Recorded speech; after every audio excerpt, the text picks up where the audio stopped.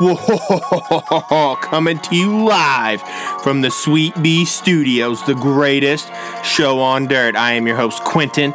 Today is October 26th, 5 days away from Halloween, and Game 2 of the World Series just finished yesterday. The Astros beat the Dodgers 7-6, and we're going to talk all about that on today's episode. How is everybody doing? Sorry for the cheesy intro, but Halloween's only 5 days away, and I'm a Halloween type of person. To me, Halloween is one of the best, if not the best, holidays in all of the land. I love it. I've loved it since I was a kid. It's mostly because of my mom that I love the month of October. I was born in October, and I love Halloween. I really do. From since I was a young tot, 4, 5, 6, my mom let me watch all the scary movies I wanted. Killer Clowns was definitely a yearly movie that we watched and loved. Poltergeist, my mother let me watch Poltergeist. Let's see, if I was born in 83 and the first Poltergeist maybe came out in like 88, that put me at 5 and I watched it, and it terrified me for years. Poltergeist did for sure. But hey, Halloween's here. I've already dressed up and went to a Halloween Christmas party to an 80s cover band, which was phenomenal. I danced my little heart off. I was Goose off Top Gun. I had the airman jumpsuit, the aviator glasses. I mean, I felt really cool wearing the Top Gun gear. I felt so awesome.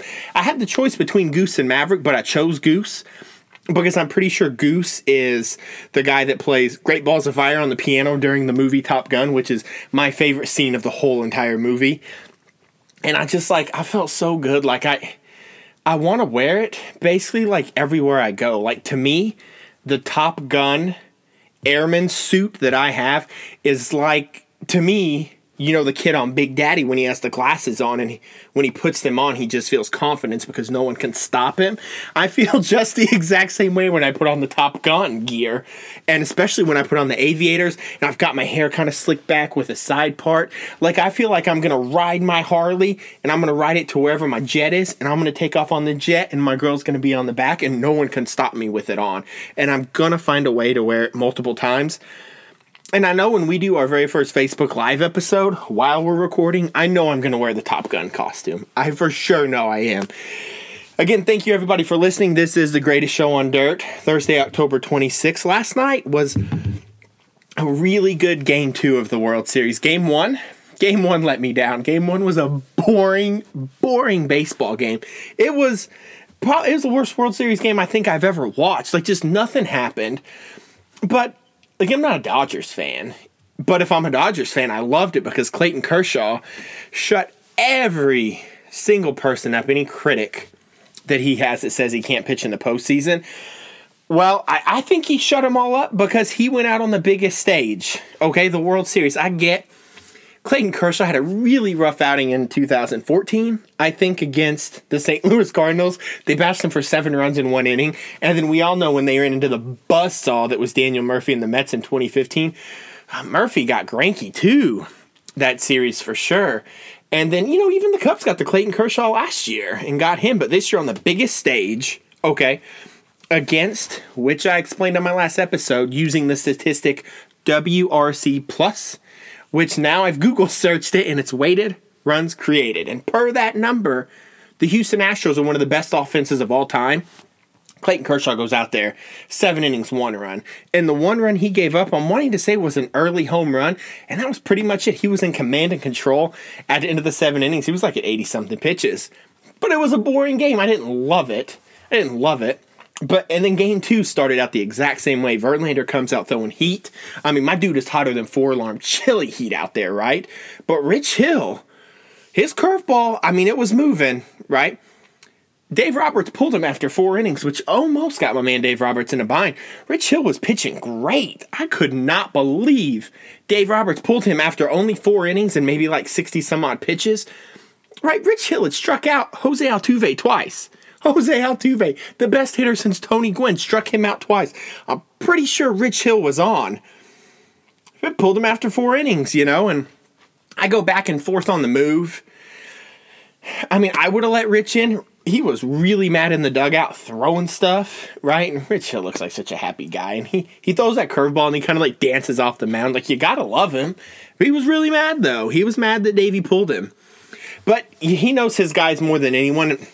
I mean, if you're Dave Roberts and you have that bullpen, and then, the night before Clayton pitched, and then your bullpen just had a huge break, knowing that they're fresh, but also knowing that you have a day off tomorrow, use your bullpen because Clayton saved your bullpen in game 1, and then they're about to have a break to travel for game 3 so they can rest their arms and ice their elbows and whatever else they've got to do. So I guess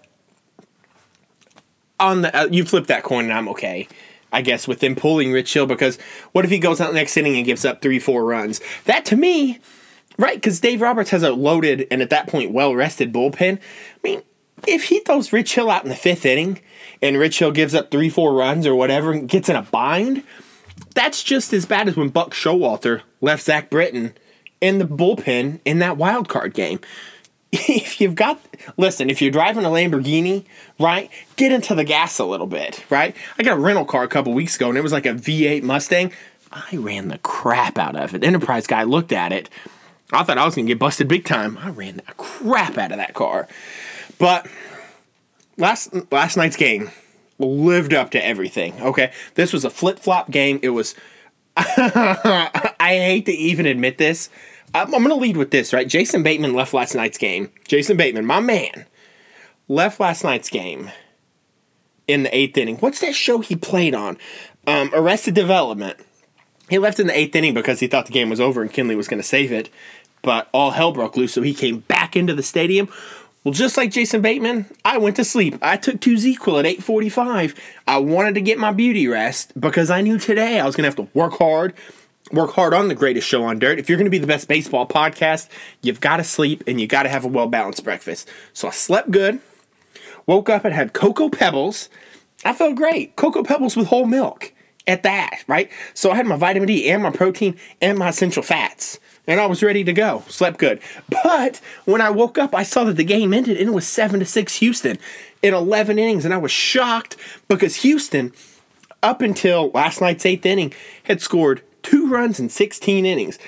And that plus that offense was stifled all through the ALCS when they were on the road. And this right now is the first road victory for the Houston Astros, but it's also the first home loss for the Los Angeles Dodgers. Last night's game, more home runs were hit in last night's playoff game than any other playoff game that ever happened. And on top of that, those 5 extra inning home runs, that's never been done in any baseball game ever. They've been playing baseball since you had to Green Acres it and climb up a telephone pole to make a phone call. That's what's been happening. Huge game. Brandon Morrow, leadoff double to Alex Bregman. Okay, Alex Bregman, he's an LSU slugger, right? Great third baseman. He can put the bat to the ball, my man. So you bring in Kenley Jansen, right? There's nothing in life that's as automatic as I think what Kenley Jansen is, right? If I flip the light switch on in the world-renowned Sweet Bee Studios, the light's going to come on, and if Kenley Jansen is 6 feet 6 inches from you at the plate, he's striking you out because he's got a devastating cutter. His cutter will cut you down like Michael Myers, right? Near Jamie Lee Curtis, he's going to cut you down with the machete. That's what's going to happen. Kenley Jansen's Michael Myers, and whoever's at home plate, that's Jamie Lee Curtis. You're done. He's going to get you. He always comes back. But Carlos Correa snuck one up the middle, a chopper 2-hopper, and then old Bregman gets from third and scores. That's a 1-run game. But then Kenley gets out of the inning, and then he's coming into the 9th. You got Marwin Gonzalez. Okay. He's been slumping in the playoffs, but he's a great bat during the season. This is what's, I think, the most unbelievable thing. He throws him a hard cutter, like Kenley does. This was the 3rd pitch of the at-bat, and it was an 0-2 count. Kenley said post-game that the cutter just flattened out on him. It didn't move. It was supposed to go high and in, and it just hung over the middle of the plate. Marwin sent it to center, and that was a tie game. The crowd stunned. And I mean, I was stunned even reading the box score. But then as kind of the game unfolded, it was like Houston gets the lead, Dodgers tie it. Houston gets the lead, Dodgers tie it. And the last time Houston got the lead was on a Carlos Correa 2-run bomb that Charlie Culberson hit a 2-out home run in the bottom of the 11th. But the Dodgers couldn't close it out. So the series is tied 1-1. and it goes to Houston for the next 3 games. You are listening to The Greatest Show on Dirt. Thank you for tuning in. We will take a short break. We'll be right back.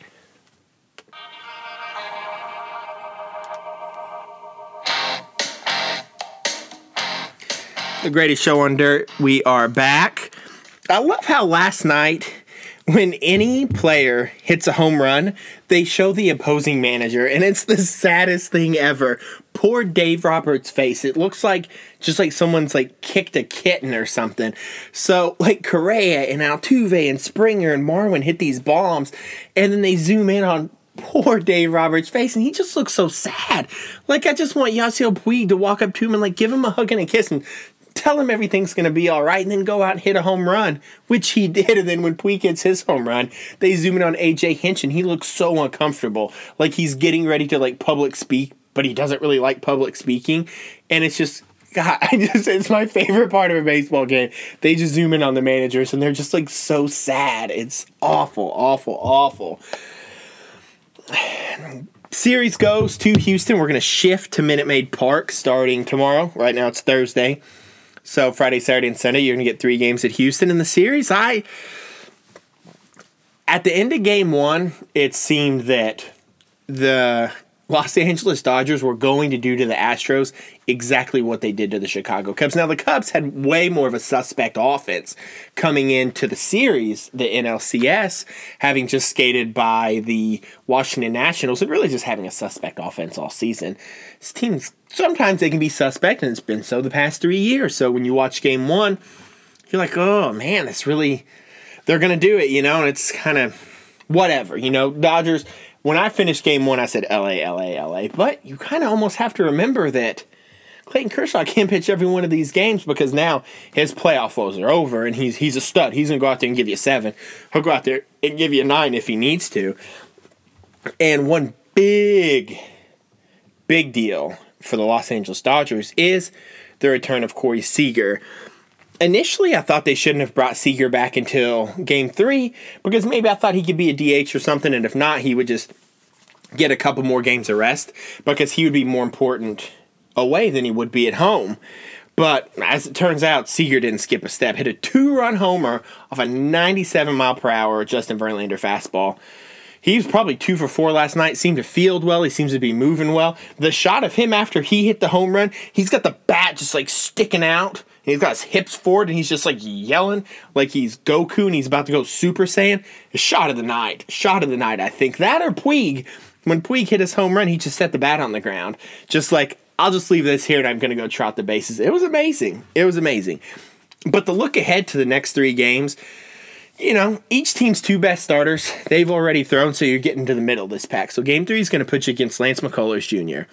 He's as one of the better curveballs in all of baseball, and it goes faster than anyone else's. It's an intriguing matchup, though, because the Astros are going to run into Yu Darvish, who has been in their division for the last 3 or 4 years. But Yu's not a slouch at Minute Maid Park. In 6 starts, he's 4-1 with a .73 whip and like a 2.13 earned run average. So, I mean, he brings it in Houston. He really does. But last season, the Houston Astros were dominated by the Texas Rangers. So this is a different team than probably what Yu's faced the whole time he had ever been with Texas. But, the proof's in the pudding. He likes to pitch at Minute Maid Park, and we can see it. My 2 things to look at here, okay? We're dealing with a couple teams that, especially in the Houston Astros, that have always played well at home and not so well on the road. The Dodgers are much harder to predict because, one, the Dodgers played a really weak Cubs team, and I'm a Cubs fan, so if you're a Cubs fan listening to this, don't get mad at me. Offensively, the Cubs were weak. It is what it is. Then before that, they just played a Diamondbacks team that they were clearly better than. I almost feel like at this point, the Houston Astros are their best test, and, LA skated through the National League easy. They were basically Tanya Harding. They got on their roller skates or their ice skates and just bashed everyone's knees and just kind of went to town. And now they're in the World Series, and they got there pretty easy. One big question is right now is how the Dodgers going to fare on the road, and what can the Astros do to the Dodgers at their home ballpark? especially against Yu Darvish. This guy's got 12 pitches under his belt. So one big question is what's going to happen. I worry about Yu on the mound. Yu Darvish, I just don't know if he can stifle this Houston Astros offense, especially one that's been so good at home. I think the number one thing Yu's got to do is he's got to get George Springer out, and he's going to have to get Altuve out. Altuve is a guy that can hit 3 hits in a game and do it for 7 games in a row. And I think the Astros know Yu Darvish really well, and that part of me says I think the Astros are going to win the game. I do, because I think at home they're going to be hard to beat. And Lance McCullers Jr., that's a guy that I don't know if what he does with his curveball, because that's why he pitched the New York Yankees so well. He threw a ton of curveballs, and they just can't do it. The Yankees are a young team, and they're not well-versed on hitting that type of baseball yet, and it's a really hard one to hit. With the Houston Astros, with the Los Angeles Dodgers, I don't think Lance McCullers Jr. is going to have that luxury of getting stuff by this team, because these boys hit. And this is such an even World Series matchup, because 1-9, they're all studs. And LA gets to go to Minute Maid Park and have a designated hitter now, which is going to be great for them. And the reason why is because Charlie Culberson is batting like .460 in the playoffs, replaces Corey Seager at shortstop, and then decide just to hit a home run in like the 11th inning with 2 outs, down to his last strike possibly. So them having the DH, right, that's going to be a big deal. I do think Yu Darvish is going to have to be on his game 100%. He's not going to have any room for error because the Astros have seen him. And so you get into your first 2 games, and what Clayton Kershaw said at the end of game 1 was true. When you look at the Astros never facing Clayton Kershaw, and Clayton said, if a pitcher and a hitter have never faced each other, the advantage always goes to the pitcher. It does. And a lot of those guys hadn't seen Clayton, and a lot of those guys hadn't seen Rich Hill, but they've seen Yu. So if Yu is not 100%, but he's going to have no room for error, and if he does error, then balls are going to go in the air, and it's going to be like Buster Douglas, Mike Tyson. Buster Douglas is going to knock the guy out. And a big question on how Lance McCullers is going to pitch. But it's going to be huge for the Dodgers because they've got studs on their bench to bring in the DH. So, and God, I mean, for Dave Roberts not to have to worry about like a number 9 hitter when making all of his pitching substitutions, and he's going to have a relaxed bullpen, it's going to look pretty good. You are listening to The Greatest Show on Dirt. We will take a break, and we'll be right back. What's up, everybody? I'm back. Greatest Show on Dirt. Stranger Things 2 comes out maybe tonight at midnight on Netflix. I don't know. I've just been told it comes out Friday the 27th, which is tomorrow. I am beyond pumped. I spent this whole entire week while at work. That's for entertainment purposes only. If anyone from work's watching this, entertainment purposes only. I spent the whole time at work all week watching Stranger Things while I was at work on the rewatch. It was just as good, if not better, the second time around.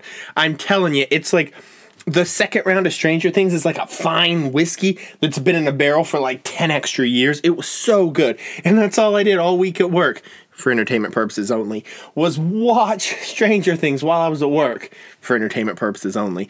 But then when season 2 comes out, I might honestly binge it tonight at midnight. I'm not too sure, but I love it. Man, season 1 was so good. Coffee, the morning is for coffee and contemplation. I love it. I just want to eat Eggos. I'm ready for the binge. I know exactly what foods I'm going to buy. I'm going to buy those little sugar cookies with pumpkins on the front, and I'm going to buy like 2 gallons of milk, and I'm going to eat like 100 of those cookies and all the milk, and it's going to be so like Halloween, and I'm ready for it. The Upside Down. Like, 11 is the best character ever invented in the world. The telepathy, like, she, like, powers up, and it's just flipping trucks over. And the 80s feel of Stranger Things. If you're listening to this and have never watched Stranger Things on Netflix, please do it. Especially, like, if you're an 80s kid and are into the 80s, this Stranger Things isn't like 2016 producers building a show that they think is like 1983. Listen, this feels lived in 1980s. You watch it and you're like, oh, it feels so good. It's like has the best feeling to it to watch this show. It's set in 1983, Hawkins, Indiana. I can't even explain it. You're on edge when you watch it the whole time. I was on edge the whole time. I got no work done all week for entertainment purposes only. And it's just, it had me, it hooked me. I couldn't think about anything else. Stranger Things binge has to be like some sort of drug binge that like crackheads go through or something, where like you just lose time and you're just fully into it. Part 2 starts tomorrow. And not only that, but they're going to have a Beyond Stranger Things, which is like a post show on Netflix. But don't watch it. Don't watch it. If you're going to watch Stranger Things 2, I've already researched it. You cannot watch any of Beyond Stranger Things until you've watched the whole season 2 of Stranger Things, because they'll spoil you on the after show. But while I was at work today doing nothing, for entertainment purposes only, I was reading about Lyft and their partnership with Stranger Things. It turns out over the next couple days, you can get a Lyft and put it in Stranger Things mode. So when you request your Lyft and you look on the app, instead of the car coming to you, it'll be like an Eggo waffle, or it'll be like a trucker hat, or it'll be like the Stranger Things logo. It has all these like wild things on there, or like it has Christmas lights on the map as well, which is super awesome. But also, if you live in Philly or LA, your ride while you're riding in the Lyft, it goes into Stranger Things mode, which is super bad. So when you get in the car, like the seats you're sitting in, they're going to start to shake. And then your driver apparently is going to vomit up a slug. I kid you not. The lights are going to flicker in the car. Your seat's going to shake. And the driver is going to vomit up a slug while you're in the Lyft to get you the whole Stranger Things experience. To me, that sounds amazing. I read an article online today, and the person wrote on it, they said, that sounds disgusting. I don't want to ride in a car where someone's dry heaving. And I'm over here like, sign me up. I might go to Philly just to get a Lyft, just so I can see my Lyft driver throw up. It wouldn't be the first time, but it'd be the first time it's fake and he throws up a slug. But if he starts throwing up, it'll probably make me throw up. For sure, when I was a little kid, you used to buy Colby Jack cheese like in a brick, and it was in wax paper. And when I was like 3, 4, 5 years old, my mom would take the wax paper and stuff it up her nose and act like it was a booger, and I'd puke. I've got a light stomach, so I would probably barf in the Lyft for sure. And then the Lyft driver would give me a really bad review. Just be bad news all over the place. But Stranger Things, you guys might not hear from me all weekend, because if I'm not watching baseball, I'm not going to record a podcast, because I'm going to be like on a Stranger Things binge. It's going to be like on Chappelle's show, where he's got the red balls and he's like robbing all the stuff. I'm like, I'm watching Stranger Things. No one talk to me. I'm so pumped. Oh man, it's so awesome. Greatest show on dirt. We'll get back to some baseball. But my binge foods, my top binge foods for when I'm on a Netflix binge is definitely milk and cookies. I'm a milk and cookies person. I know it's classic, but it's what I like. I can eat like an ungodly amount of cookies. Like when you buy those sugar cookies, you know they are. You go to Kroger or Harris Teeter or Publix, wherever you live, Ralph's, and you get the cookies, and they're like the Pillsbury sugar cookies. And you pull them apart and you put them in the oven, and I think one box has 25 of them, right? I could eat 4 boxes. I could eat 100 sugar cookies and drink 1 gallon of milk, and I could do it in an hour. 100% positive of that. That is my number one Halloween binge food. You know what's really good, though? Get you a good craft beer and get like a caramel chocolate. Like any chocolate that has caramel on the inside, whatever the fancy ones are. Ghirardelli, right? Get some of those. A good craft beer. You know, Shiner made a strawberry beer over the summer. That with some good caramel chocolate. Oh, so good. And make it Ghirardelli. If you can get name brand, if it's just like a Carmelo bar or whatever those things are, get one of those too. Man, that is primo. Also on my list, stuffed crust pizza. Pizza Hut stuffed crust pizza. Man, primo. And Count Chocula. Those are the things I gotta have on my list. I can eat a whole box of Count Chocula as well, just in one sitting. Bowl, milk, bowl, milk, bowl, milk. I can do it and it's not a problem. But we'll get back to a little bit of baseball right now. I don't really know what I want to get into. Oh, let's talk about the White Sox here. The poor Chicago White Sox. This is unrelated to any sort of playoff news, but ESPN last year, this was when Cleveland and the Cubs, they were in the World Series last year, best World Series ever played. And ESPN did a comparison of Chicago championships versus Cleveland championships since like 1968. They counted Cleveland as one because the Cavaliers are the only team that have won one. We know the Browns and the Indians haven't done anything. But then they counted Chicago as 10 championships, right?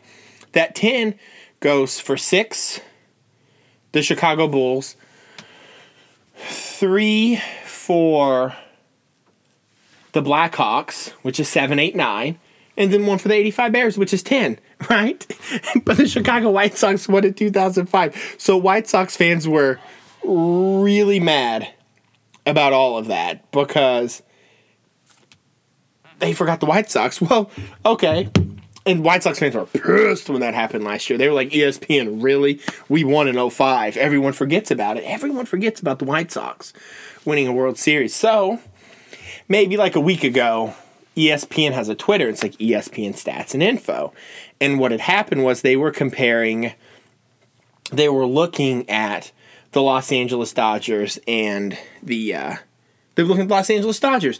Los Angeles Dodgers, up until last night, had only lost one playoff game. So their stat was the Los Angeles Dodgers and like the 1948 Yankees are the only two teams to win a World Series with 2 losses or less throughout the playoffs. The Chicago White Sox did that in 2005. They only lost one playoff game in 2005. 2 sweeps, and they lost a game like in the ALDS or something to like Cleveland. I don't know who it was. Okay, retraction on that previous statement. The Chicago White Sox lost the opener of the ALCS to the Los Angeles Angels of Anaheim, or they might have just been the Anaheim Angels at the time, and then proceeded to throw their starters 4 complete games and win that series, and then went and swept the Houston Astros. And Twitter is furious. They're mad. AJ Persinski, he's real fired up. He's saying people shouldn't be fired, but it's inexcusable. White Sox fans are real mad because they know that the Cubs are more popular, and Southside's just getting no love over there. Even the Chicago Sun-Times is tweeting out, hey, on this day, which is October 25th in 2005, the White Sox won the World Series. Got it, ESPN? And Sox fans are real mad. I can't even read the tweets because they're just cussing up a storm. Southside doesn't mess around with their White Sox, and they love them. But ESPN, they forget him every year. And it was the 98 Yankees. 1998 Yankees won the World Series. They were 11-2. The Chicago White Sox, they were 11-1. That is the best postseason record in all of baseball. And I think their starters got every one of those decisions at 11-1 because you got a starting rotation led by Mark Burley. Mark Burley's like the John Wayne on the mound. He starts a game, he's going to finish the game, unless his arm just completely falls off. You're listening to the greatest show on dirt. I think we'll wrap the show up right now, and we're going to wrap up the show with top 5 Halloween movies of all time. I've got a list of top 5, and I'm going to go into my top 5. You don't have to agree with them, but they're right, okay? They're not going to be in any particular order. But my number 1 Halloween movie of all time is, hold that thought, Kick him in the nuts! Kick him in the nuts! Kick him in the nuts! Do it! Wolfman's got nards! Come on! Yes, The Monster Squad. The Monster Squad is the number 1 Halloween movie. My number 1 Halloween movie of all time. Nothing tops it. It is the epitome, the best you'll ever watch. And it has everything. Like, it's got the creepy neighbor. You've got the kids, like, in a clubhouse. The kid's got, like, his Stephen King Rule shirt on. His dad's a cop, but doesn't believe him. But the end, like, saves the day. And then you've got, like, Frankenstein. You've got the Mummy. You've got Dracula. You've got Wolfman. You've got, like, a crazy lizard creature. All the monsters show up. And then the Monster Squad, it's like the kids, and they're just ready to go. And, oh, man, I'm watching that movie right after this for sure. But I think the entire best part about Monster Squad is the amulet. Like, they've got to get the amulet, and then that somehow like saves everybody. Then at the end of the movie, there's like this spinning swirl that sucks everyone in. I can tell you this right now. The best thing in the world is an amulet. If someone came up to me tomorrow, I don't care if they looked crazy, if they were like, come with me, we've got to get the amulet to save the world, that's something I'm on board with. Like, not only am I Team Alien, but I'm Team Amulet. And that in itself makes this, like, the cult classic that you want to watch. Give me the amulet, save the day. That's what we've got to do. That thought, we're going to prepare for the number 2. Here it is. Hold on.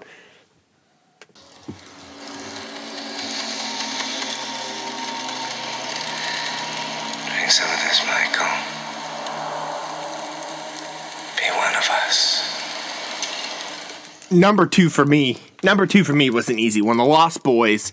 You've got Kiefer Sutherland, who plays like the lead vampire, who's like the coolest dude in the world. You've got Jason Patric, who plays Michael. And then in this scene, they're down in like the vampire cave. They're just eating. They're passing around the wine, which is really blood. And he's like, Michael, be one of us. Oh, man. You got Corey Feldman in it. I mean, you got the crazy grandpa that's in it. Then the lead vampire boss at the end. This movie just doesn't stop.